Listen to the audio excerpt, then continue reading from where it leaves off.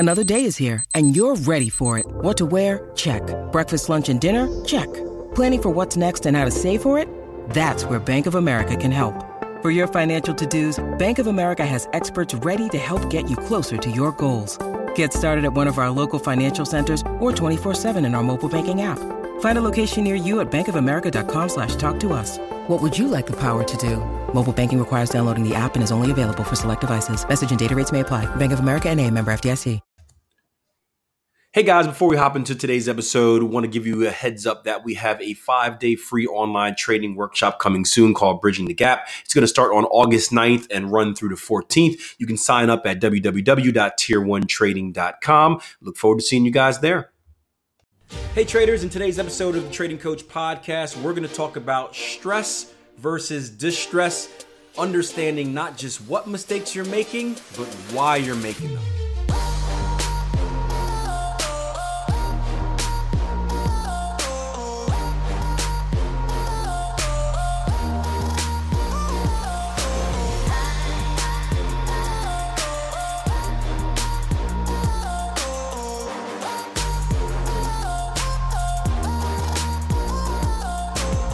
So earlier this week, we had a very good conversation in the live trading room with a trader who came in first thing Tuesday and said, Akil, I broke my rules. And obviously that is a bad thing, but we want to celebrate kind of the honesty that traders have. You know, we're all going to make mistakes, right? We are human beings. We're all going to go through this natural learning curve in trading, and things get different from kind of the actual learning period to the demo trading period to the live trading period, as you know, different emotions and whatnot start to take place. But one thing that we do celebrate is honesty. We celebrate in owning your mistakes. And I think that's something that we could do a lot better job of in real life as well, right? Owning our mistakes instead of shifting blame.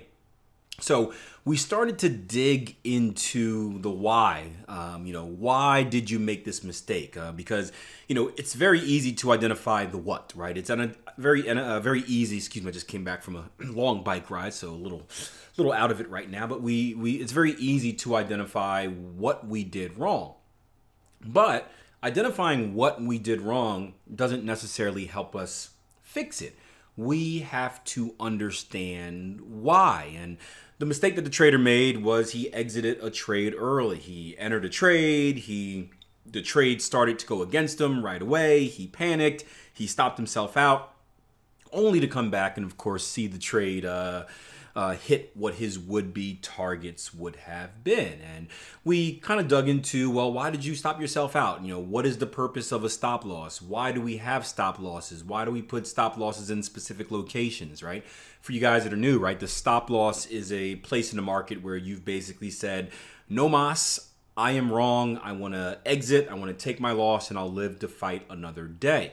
A stop loss also shouldn't be random. That's a major mistake that many newer traders make with stops and targets both, is they put them in random locations, right?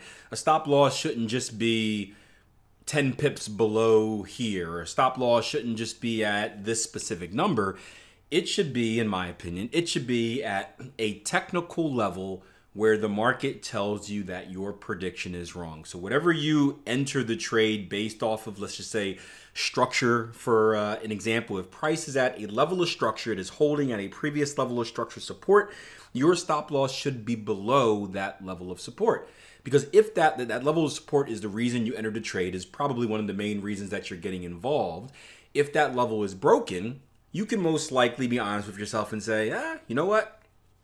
I'm wrong. My whole trade was based off of this level of support holding. Price is trading below it. Probably going to be wrong. I should take my money and live to fight another day.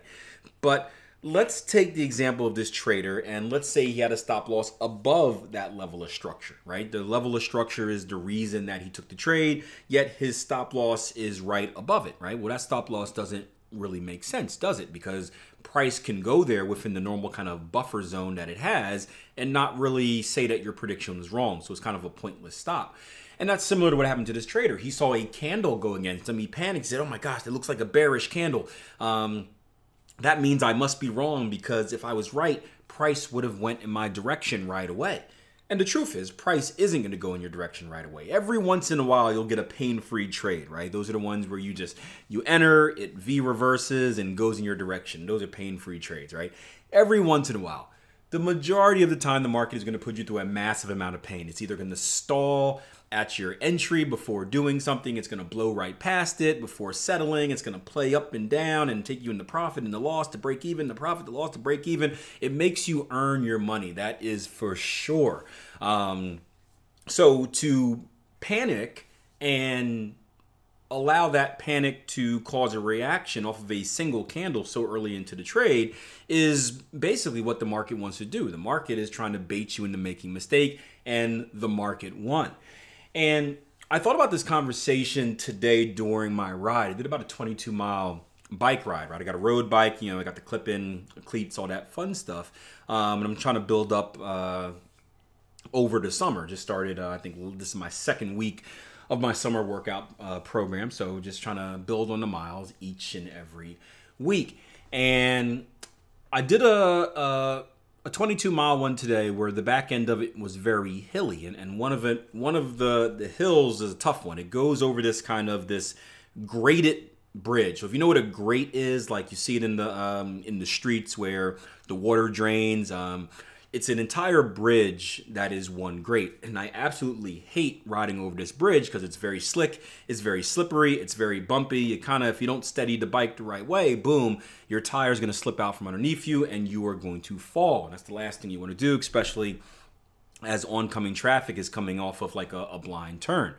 To make matters worse, after this graded bridge, right, is this very steep incline, right? So I'm going slow on this graded bridge, and I'm heading right into this steep incline without a lot of speed.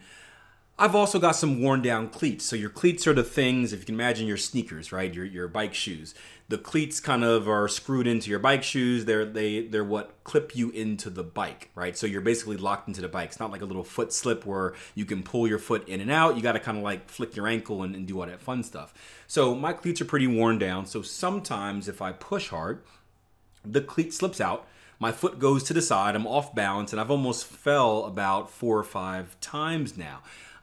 So picture me going over this graded bridge, right? Steadying the bike, going very, very slow because I'm trying not to slip, and then going right into this massive hill, very steep grade, and all of a sudden in my first couple of pushes, guess what happens? Boom, my right foot clips out.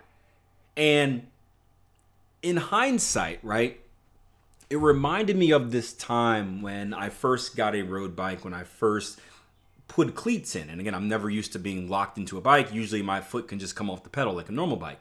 And I remember the first time I was up a hill and I guess I wasn't in the right gear and I wasn't going as fast as I thought I would. And I started to swerve a little bit and I panicked and I just moved the bike even more. When I panicked, I couldn't unclip. And then boom, I just fell on the side of my face and rolled down the hill, right? That was my first kind of bike fall, my initiation. But it was due because of this panic. I felt myself slowing down. I didn't know what to do, so I started freaking out. I'm just moving my body. I'm trying to get out. I'm not thinking about getting out the right way. I'm just moving limbs quick, and it sent the bike off balance. And think about that time, and there were a few other falls after that before I got used to it. And I think about this time where I'm going almost 0 miles per hour. I'm going up this very steep hill. My foot is off the pedal, and I just calmly look down, flip the pedal around, stick my foot back in, change gears, and get back to grinding up this hill. And it happened so seamlessly. And I thought about it for a second. I'm like, wow, Akil, I impressed myself, right? Akil, you handled that pretty calmly. And it reminded me of this conversation I had with Dr. Brett Steenbarger, where he talked about the difference between stress and distress, and really how newer struggling traders handle the markets versus veteran traders. And we both go through these periods, right? Just one goes through stress, one goes through distress. So stress is what the normal trader goes through, where let's say, going back to the trading example, right? We see a trade, we enter a trade, we get a candle that goes against us right away. Obviously, we're not happy. We're not doing, cartwheels and whatnot because we're losing money at a point where we expected the market to reverse at. It could be looked at as a very stressful period. I think every time you're losing money, it could be looked at as a stressful period. The difference is we understand that it's stress and it doesn't cause a reaction. It's just, hey, this sucks, but this is what trading is. It doesn't always make it easy for you, right?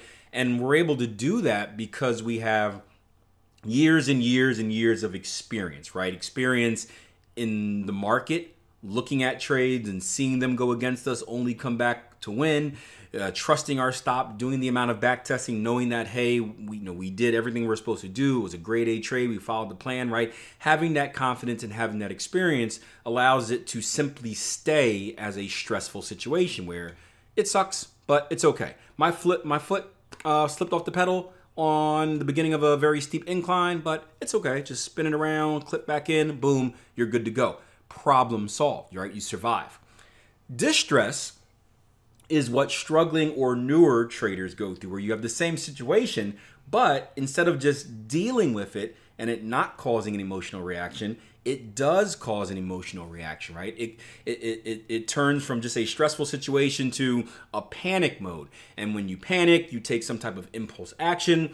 Typically, an impulse action is some type of self-preservation action that doesn't come with thinking, right? You're just, I gotta eliminate the pain, do this, boom. And it ends up making your situation even worse. And that is exactly what this trader went through. And the reason why we don't punish him is because this is expected, guys. Again, this is expected as a newer trader. Again, what did I tell you causes a consistently profitable trader, experienced trader, to keep it as stress, right? It's experience over time. It's making these mistakes. It's seeing these mistakes. It's dealing with similar situations, but handling it the right way. So early on in a trader's career, you can expect these kind of hurdles. You can expect these obstacles. Yes, we're going to warn you of them. We're going to tell you not to do it. But guess what? Like a kid, you're still going to do it, right? I tell my kid all the time, hey, Jaden, don't do that. Then what does he do? He does it, and then he gets in trouble, and hopefully he learns a lesson. We'll see. But it's the same thing that traders do. So I'm not one of those coaches that says, obviously we should aim for perfection, but I'm not going to be unrealistic and punish you for making a mistake, guys. They're going to happen. But the next time you make a mistake, I just don't want you to think about what you did wrong. Obviously, that's important to identify, but that should be pretty obvious to you. I want you to think about why you did it, what caused it. If you can identify those feelings, right, the roots of those feelings that caused the action, the next time that mistake or that situation comes up, you'll probably be in a situation where you can handle it a lot better and not have the same type of emotional reaction, because now you have a better understanding of what to do, what to not do, how good actions can help you, and how bad actions will hurt you.